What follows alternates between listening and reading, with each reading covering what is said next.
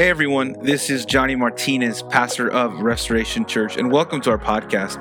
We hope this podcast inspires you and encourages you as you seek to follow Jesus. We hope you enjoy the sermon.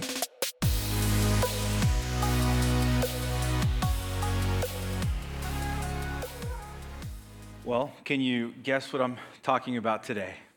Well, you already know. Talking about suffering, trials, pain, difficult circumstances. Jesus tells his disciples in John chapter 16, verse 33, he says, "In the world you will have tribulation." He doesn't say, in this world you may have tribulation, you might have tribulation. No. Jesus tells his disciples, you will have tribulation. You will be persecuted in some fashion for your faith if you're really living it out.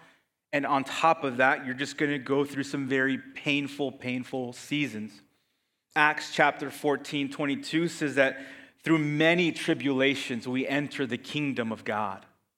I mean, we will, and I'm sure you've all gone through some very difficult seasons in your life. And if you haven't yet, I'm just going to be honest, you will. You will go through some very difficult seasons in your life. It's a guarantee. It's a guarantee.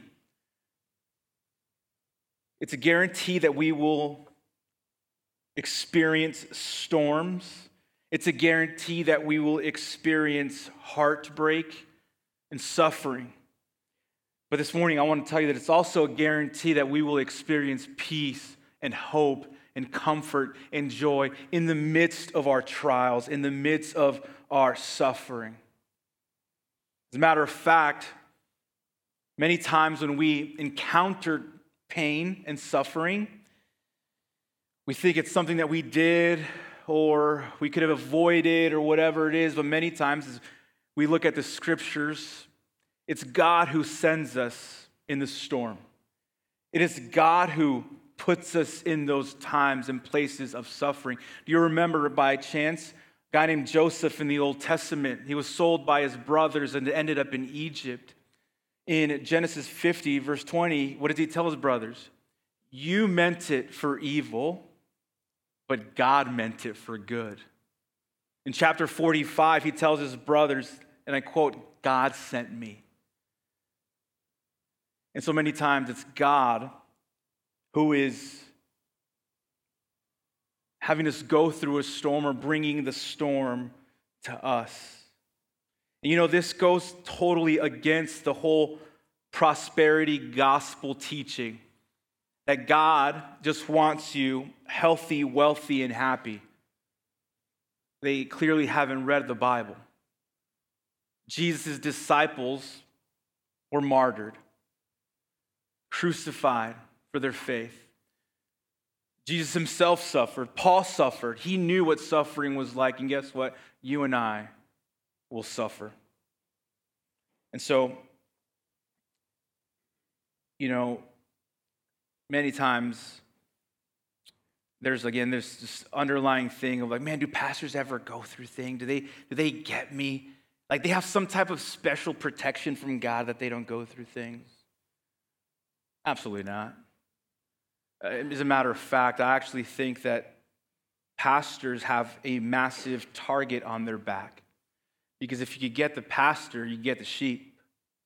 So the enemy is just prowling around like a roaring lion, trying to destroy the leadership of the church, cause pain and suffering. Because if you could create discouragement in the pastor, you get discouragement in the people, and so forth and so on.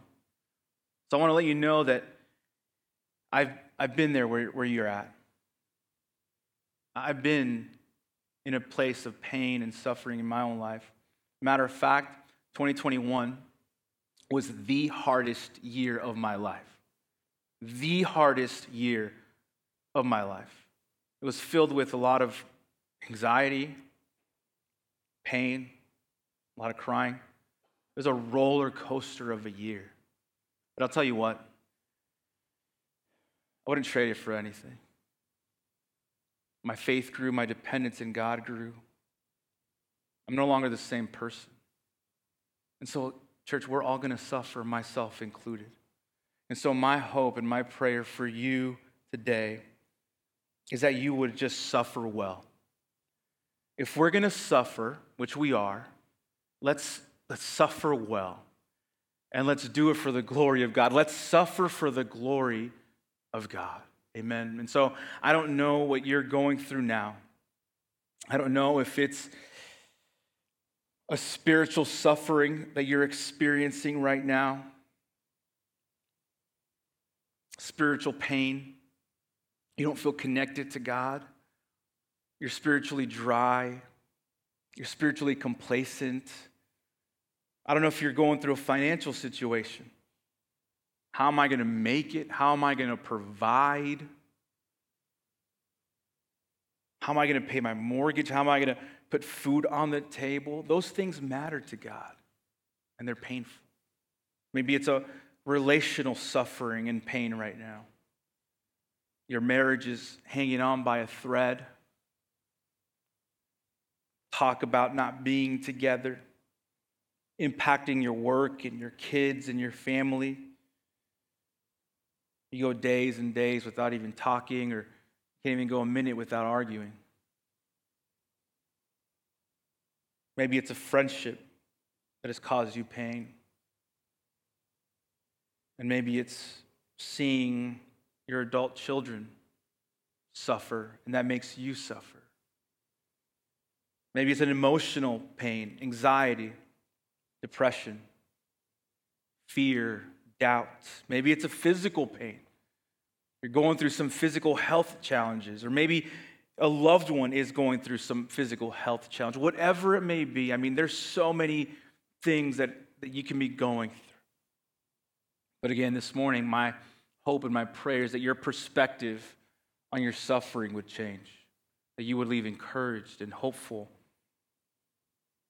as you suffer for the glory of God. And so that is exactly what Paul is going to do in these following verses. And we're in Romans chapter 5, and I want to look at 3 verses this morning. Romans chapter 5, we're going to be looking at verses 3 through 5. Romans 5, 3 through 5. And as you're turning in your Bibles there, let me just kind of set the context from last week. Paul, in chapter 5, started this new major section. And he is basically giving us the benefits or the results of our justification, of being right with God. So because we're right with God, right, by faith, we're declared righteous, we're good with the holy God, here are the results of being right with God that impact our everyday life. The first one was peace with God. The second was access to God. The third one I covered last week was hope in God. And today we'll cover the next benefit, which is triumph in God, victory in God. Romans 5, 3 through 5, another amazing benefit of our justification. It says this, not only that, but we rejoice in our sufferings, knowing that suffering produces endurance, and endurance produces character, and character produces hope. And hope does not put us to shame, because God's love has been poured into our hearts through the Holy Spirit who has been given to us. That is the word of the Lord. Now, let's just work our way through this passage this morning. Look again at verse 3 specifically, the first part. It says, not only that, but we rejoice in our sufferings. We rejoice in our sufferings. Isn't that interesting? That Paul says we should rejoice in our trials. That just doesn't seem like that. It doesn't seem that that something comes natural to us to rejoice in our trials, right? It just doesn't. But I want you to see what Paul is doing here. What Paul is doing here, like I said, briefly just said, he is connecting our justification with our sanctification. You see, because in the previous verse, in verse 2, it says that we rejoice in hope of the glory of God. So Paul is saying that we have this hope, and we rejoice in this future hope when we're going to be glorified. with God. When we will have our bodies transformed to one of like Jesus' resurrected body, when God will make all things right. We have that hope. But Paul says also here that we also have not just hope for the future, and we rejoice in it, but we have joy and we rejoice in our current sufferings. He says, listen, because of your justification, you can rejoice in hope because you know that God will make all things right. That's future. He says, but also because of your justification, you can also rejoice in the now when things are not all perfect. What Paul is doing here, again, is connecting our justification and our sanctification. Because you believer can stand before a holy God in your justification, you can also stand in the midst of trials and tribulations. And not just stand, but stand joyfully, rejoicing in your sufferings. And this word suffering here is a very powerful word. It describes tremendous pressure. That's really what the word means. Tremendous pressure. Have you ever been in a pool or on the beach and had a beach ball and tried to kind of put it underwater? Have you ever tried doing that? Just the pressure of trying to do that. It kind of pops out and pops this way. It's just that pressure, that constant pressure that's very difficult to do. That's the same idea here. Tremendous pressure. He says, rejoice in the moments where you just feel so pressured, so squeezed in, when you feel just the weightiness of your situation. Rejoice in those moments. And notice too that the word suffering is in the plural. It's not in the singular, meaning that we're going to continue to suffer. We're going to have multiple times in our life where we're going to suffer. It's plural. Rejoice in your sufferings, not your suffering. It's constant. But he says rejoice nonetheless. Now, Paul is not saying, let's just be clear, Paul is not saying rejoice because suffering is pleasant. That's not what he's saying here. I mean, he's not saying, hey, rejoice because you simply like suffering. I mean, nobody likes suffering, right? Nobody. And if you like suffering, man, I know that's kind of scary, right? I'm praying for you. But nobody likes suffering. But he's not saying, hey, just rejoice in suffering for the sake of suffering. No. Paul says, rejoice in suffering because of what it produces, because of what it does in your life. Believers rejoice not because trials are pleasant, but because trials conform us to the image of Christ. That is why we rejoice in suffering. Because in my suffering, I am becoming more and more like Jesus Christ.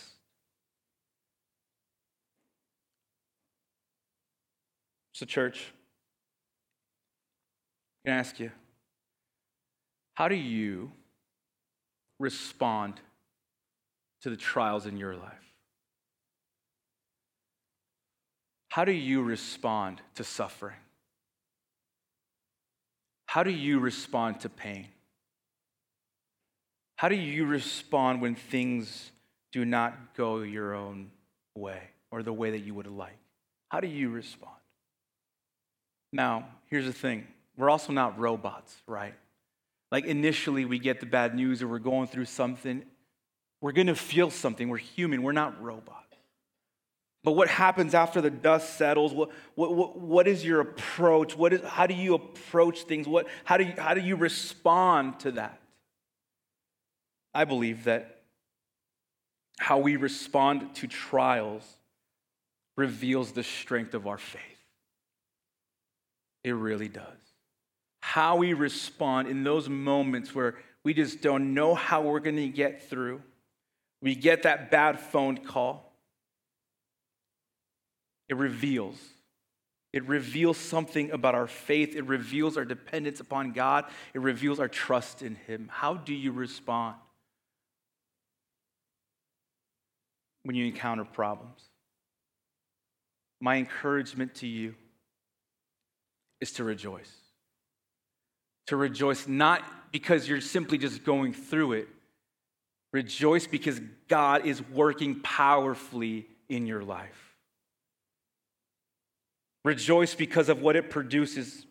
Look at verse 3b. It says, knowing that suffering produces endurance. Suffering produces endurance. The word endurance there means to remain under. That's what it means. To remain under. To remain under tremendous weight and pressure without surrendering or quitting. That's what endurance means. Some translations actually say perseverance, steadfastness. It's when you bend but don't break. And so Paul is saying, look, rejoice in your suffering because suffering produces endurance. We don't simply just put up with pain and put up with a storm in our life. We push through. We stand firm. We remain under the pressure. Again, we bend, but we do not break. R.C. Sproul, famous theologian and pastor, says, tribulation puts muscles on our souls. Isn't that true? When you go through pain and suffering, it puts muscles on your soul. It creates greater endurance, greater perseverance.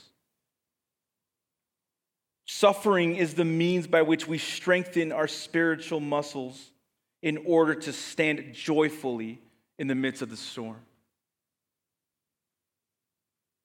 Many of you, I'm sure, many of us had some New Year's resolutions. And I'm going to bet that many of you said, hey, this year I'm going to get in some really good shape. I'm going to go to the gym, right? Probably a good amount of it. It's like working out. It's like going to the gym, isn't it? I've been going to the gym a little more consistently, and there's been a lot of tribulations in the gym. Okay? There's been a lot of suffering in the gym lately, but here's what's happening. Every time I go, it gets easier and easier. The weights they don't feel as heavy. I'm not breathing as hard, right? There's not much just sweat on the floor because I'm just laying there like a maniac, just pretty much dead. It gets a lot easier for sure. And so we're building endurance physically, and the same thing is true spiritually. Suffering produces endurance and perseverance and strength and spiritual muscles for the storms that are going to come in the future. It's preparing you to stand firm. And when you stand firm in one storm, and then you encounter a different storm, you're going to have more strength, more endurance, more hope, more faith and trust. And then you get through that one, and guess what? There's another one coming, and now you have more endurance and greater perseverance, so forth and so on. Suffering produces endurance. Look at verse 4. And endurance produces character, and character produces hope. So suffering produces endurance, and endurance produces character. Some translations have proven character. It is character that has been proven through testing. It is character that has been refined through fire. So suffering has a way to strengthen our character, our Christian character, our Christ-like character. Charles Spurgeon puts it this way: you cannot make an experienced Christian without trouble. You cannot make an old sailor on shore, nor make a good soldier without fishing. A sailor is not a sailor if he stays on the shore. A Christian is really not a Christian unless you've gone through some trials and tribulations. That's when you're love for God is tested. That's when your faith is tested. That's when your Christ-like character is tested, when you go through trials. So suffering produces endurance, and endurance produces Christ-like character and Christian character. But it goes much deeper than that. Again, it's proven character. Proven character. You got to prove that you are in Christ. I believe that trials test our character. They test who we really are. You see, because it's one thing to say, man, I have strong faith. It's one thing to believe, man, like, I trust in God. My dependence is in God. Like, bring it on. Bring it on. Bring on whatever. I got it. But it's another thing to actually go through it.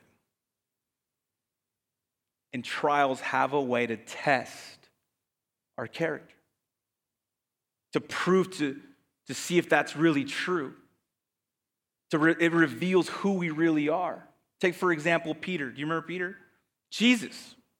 I will never deny you. I will never leave you. Then Jesus gets arrested, and what does Peter do?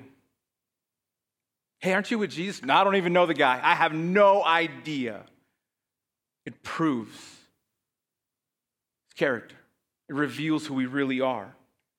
And not only do trials test our character to see if we really trust God and love God and depend on God, but trials test the genuineness of our faith. They really do. You remember Jesus' parable in Mark chapter 4. This won't be on the screen, but he says this about one of the seeds. He says, and these are the ones along the path where the word is sown. When they hear, Satan immediately comes and takes away the word that is sown in them. And these are the ones who sown on rocky ground, the ones who, when they hear the word, immediately receive it with joy. So you hear the word of God, you receive it with joy, and they have no root in themselves, but endure for a little while. They persevere for a little while. They have a little bit endurance. Then, when tribulation or persecution arises on account of the word, immediately they fall away, revealing that they were never truly saved. They never had saving faith. They did not endure. They did not persevere. And so trials not only test our character, they test the genuineness of our faith. If we're truly in Christ, we will persevere. If we're truly in Christ, we will persevere to the very end. So suffering produces endurance, remaining, standing firm. And endurance produces character. It proves our character, and it produces more Christ-like character, and character produces hope. We come back to this idea of hope, and not worldly hope, as I mentioned last week, but biblical hope. It's not wishful thinking. It's sure confidence in the nature of God and in the promises of God. And so it produces hope. Charles Hodge, a professor at Princeton Theological Seminary before they started to teach liberal theology, he said this, 18th and 19th century theologian. He says, the hope of the hypocrite is like a spider's web. The hope of the believer is an anchor to his soul, sure and steadfast. Believer, that's the hope that you have. You don't have hope, the strength of a spider web that can't sustain you. You have the hope like an anchor who could steady you in the storms of life. Biblical hope, sure confidence that God will do what he said he will do. Ultimately, here's what Paul is saying. Here's that logical chain. This logical chain leads to this, that suffering produces hope. That's the logical conclusion. The greater the suffering, the greater the hope. Suffering ultimately produces hope. And I was thinking, how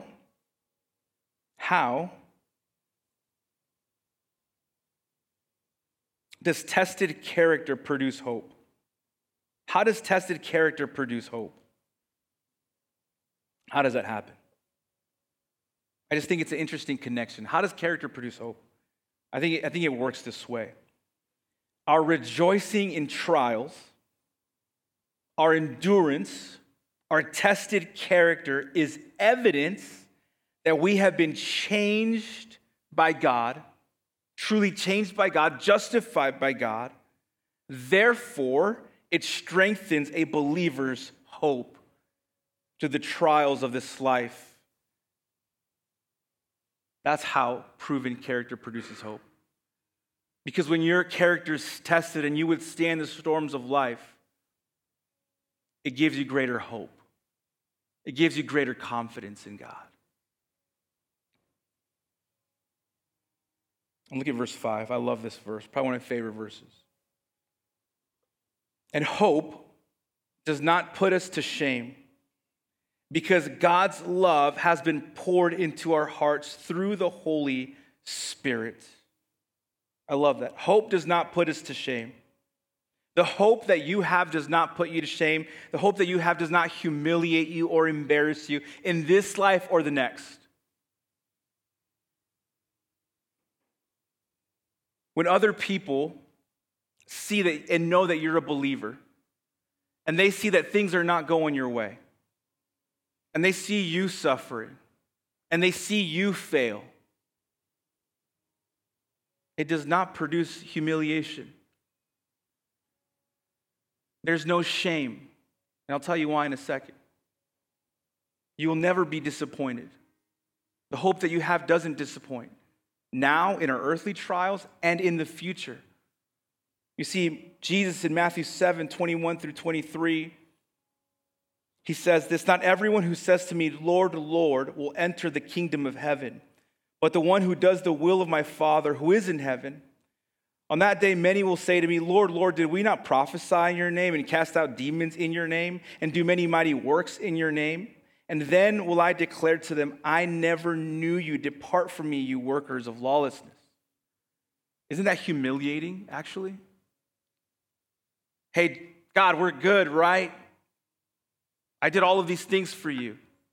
I never knew you. That's disappointing. That's humiliating. But believer, you never have to worry about this. You never have to worry about hearing the words, "I never knew you." You will not be disappointed. You will not be rejected. You will not be put to shame on that day of judgment, and especially here through your earthly trials. Why? Why? Because God's love has been poured into your hearts through the Holy Spirit. That's why. When you have the love of God in your heart, you have everything. No disappointment, no need to be ashamed. Even when things don't go your way, you have the love of God that has been poured into your heart. This is the basis of our hope. This is the foundation of our hope. The love of God in us. And notice what the text says. That God's love has been poured into our hearts. The text doesn't say God's love was dripped into our hearts. It doesn't say that God's love was trickled into our hearts. God's love, believer, especially if you're suffering, has been poured into your heart. Yes, your heart. Your heart, believer. God has opened the floodgates of heaven and has poured his love upon you, overwhelmed you with his love into your heart. That's the basis of our hope. That's why we can endure. That's why we can remain joyful, because we have the love of God in our hearts. You see, God's love being poured into our hearts is like taking the waters of every single ocean and trying to pour it into a Dixie cup. That's how big and great and amazing the love of God is.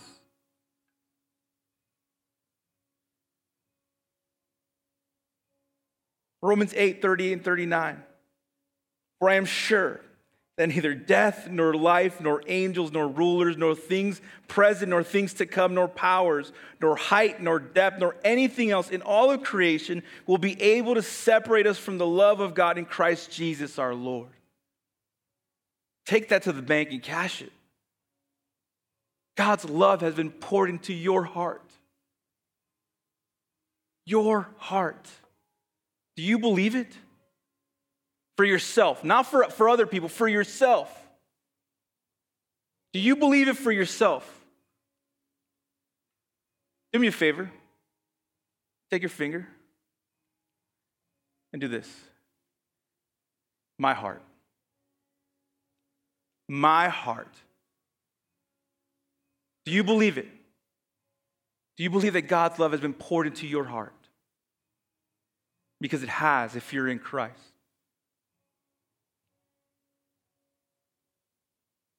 Trials are not just a test of God's love for you, but also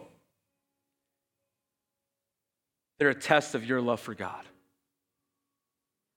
That when God's love gets poured into my heart through my pain and my suffering, do I then respond back with love? Do I love him back, even in the midst of the pain? Do I love him back even when things are falling apart? Do I love him back with my mind, my soul, my heart, everything? Do I love him back? I hope you do. If I could summarize today, this morning, one simple sentence, it's this. Our justification results in the ability to view suffering as a blessing, not a burden. That is a blessing there. That is a result of our justification. That we can look suffering straight in the face and say, suffering, you are not against me, but you're for me. Suffering, this is not a burden, but it's a blessing. Because I'm becoming more and more like Christ. So let me ask you, what if you begin to see your suffering as a blessing and not a burden? What if you begin to see your suffering as working for you, not against you? What would your life look like? How would you live? How would you feel if your perspective changed? I believe you would live with more joy, with more hope, with greater faith. I believe you would live differently if you started seeing your suffering and your pain in a different light. So rejoice, church. Thank God for what you're going through, because you're being conformed into the image of Christ. Rejoice. Rejoice in suffering, because suffering produces endurance, and endurance tests your character, and character produces hope, and love is the basis for all of that.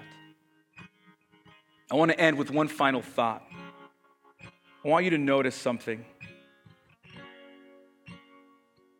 I want you to notice the triune God, Father, Son, and Spirit, at work in your life, at work in your sanctification, your growing in holiness and Christ-likeness.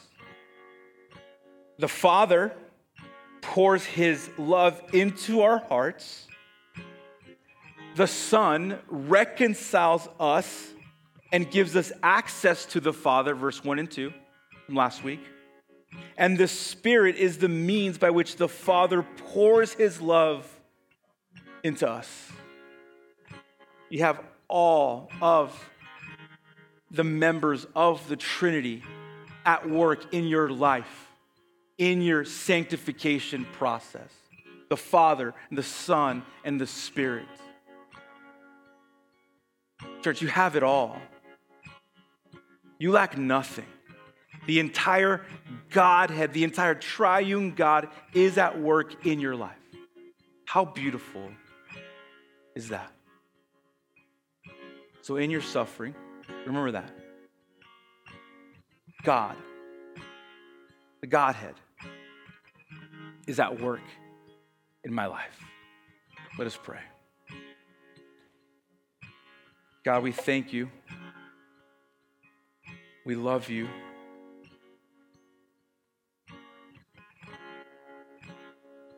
We thank you for your word, that it encourages us. God, we thank you for the current season of suffering that we're in, because you don't waste pain. There's purpose in our pain.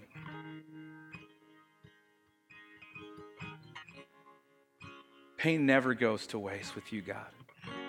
Thank you that even in this storm, you are conforming us. You are strengthening us. You are changing us to look more and more like your Son, Jesus Christ. And so, God, I just pray that you would strengthen every single believer here today. That those who don't know you would come to you, so that they won't experience eternal suffering apart from you. God, we thank you that you are at work in our life. We thank you that you've poured your love into us. Unconditional, unlimited love into our hearts. That you, God, love us. And may we suffer well. May we suffer for your glory. May it be evident to others, especially those who don't know you, that our suffering is not in vain, it's not wasted, but it's to bring you glory. Help us suffer well. And may we rejoice in our suffering, God. So we respond to you, the triune God, with song this morning. We thank you. We love you. In your name we pray. Amen. Thank you for listening. Special thanks to those who give generously to this ministry. Without you, this ministry would not be possible. If you feel led to give, please use the link below as we seek to make a difference in people's lives. Also, please make sure to share this with your family and your friends. Again, thank you so much for listening.